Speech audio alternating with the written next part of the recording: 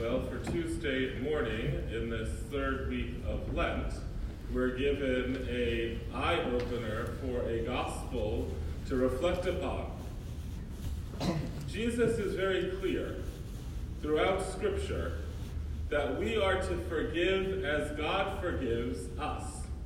As God forgives me personally, I am to forgive those around me.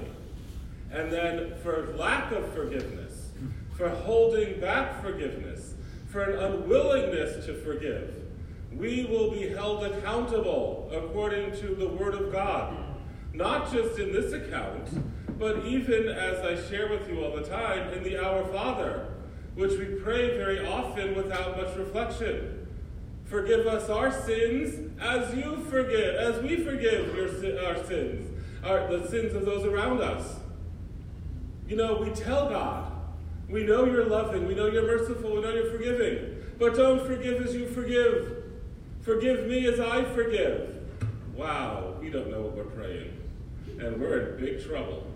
We're in big trouble if we're not a people of forgiveness. Forgiveness is not something that is easy. Forgiveness isn't mamby-pamby. Oh yeah, I'll wake up in the morning and forgive you if you were seriously harmed or hurt by someone. Forgiveness is impossible without the help and the strength of God. But forgiveness lies in the ability, or rather a lack of forgiveness, lies when we are so consumed with ourselves that we forget all that we have and all that we are from God. And so therefore we have no right to withhold forgiveness from those around us who have harmed us. Because we must live within the presence of God. We must live in that mystery of God who is forgiving. The slightest sin against Almighty God, who is all good, all loving, all forgiving, is far worse than the greatest transgression someone can do against me. I am a mere creature, elevated to a child of God through the grace of baptism.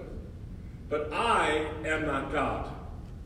I am not my loving Heavenly Father, who has given us everything and has given to me every blessing under the heavens by just being able to wake up in the morning and take in air, to be able to see the beauty of creation. That is why in the act of contrition we pray, not just to be forgiven of the sin we committed, but to avoid the near occasion to sin. We rationalize our sin. Because the church gives distinction between mortal sin and venial sin, we say, oh, it's not so bad, it's only venial. Oh, it's not so bad, I didn't kill anybody. The slightest sin against God, the slightest violation of his covenanted relationship with us it cannot be compared. And that is why we strive to live in the life of grace. We strive to live. And God knows how difficult it is for us, and he gives us this great opportunity of reconciliation, of forgiveness, of this and our desire to be pleasing to him by our willingness to avoid sin. I tell you this all the time. We have to understand and appreciate this gift of God's grace, the divine life which we possess within us, which enables us to never sin again. Now you hear that and you say, well, Father didn't have his coffee this morning because he doesn't know what he's talking about. But when we deny the power of God's grace, when we deny the power of what God gives to us, we can't avail ourselves of it. If we're doubting Thomases and say, oh, that looks good on paper, but it's not real, then we fail to participate in the gift that God gives to us. And it is that gift of his divine grace that dwells within us, that power which he gives to you and me, which enables us to live not just as creatures in the natural order, but in the supernatural order of the kingdom of God, the kingdom of heaven, then we are capable of forgiving. Not easy, challenging, and cannot be done without God. But let us make sure that we hear very well the words of our Lord this morning. Poor Peter thought he finally got his act together. He finally thought that he was going to get a bonus point, some brownie points, get a gold star. By you saying, Lord, how many times does I forgive? 7 times? And again, 7 is the perfect number. So he figured he's got it made. He's using the perfect number. He's finally on the right page. And what does Jesus say? Not 7, but 70 times 7.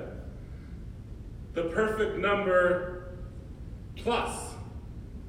Because the perfect number with God, you can plus it. There's no limit to the forgiveness which we can give to each other. Because God is always forgiving you and me. So let us pray, my brothers and sisters, that as we avail ourselves of the loving forgiveness of our God, who loves us to death, let us pray that you and I may allow ourselves to recognize more the power that he gives us in sharing his divine life with us, to enable us to not harbor resentment, but to be a people of love and forgiveness as he calls each of us to be. God bless you.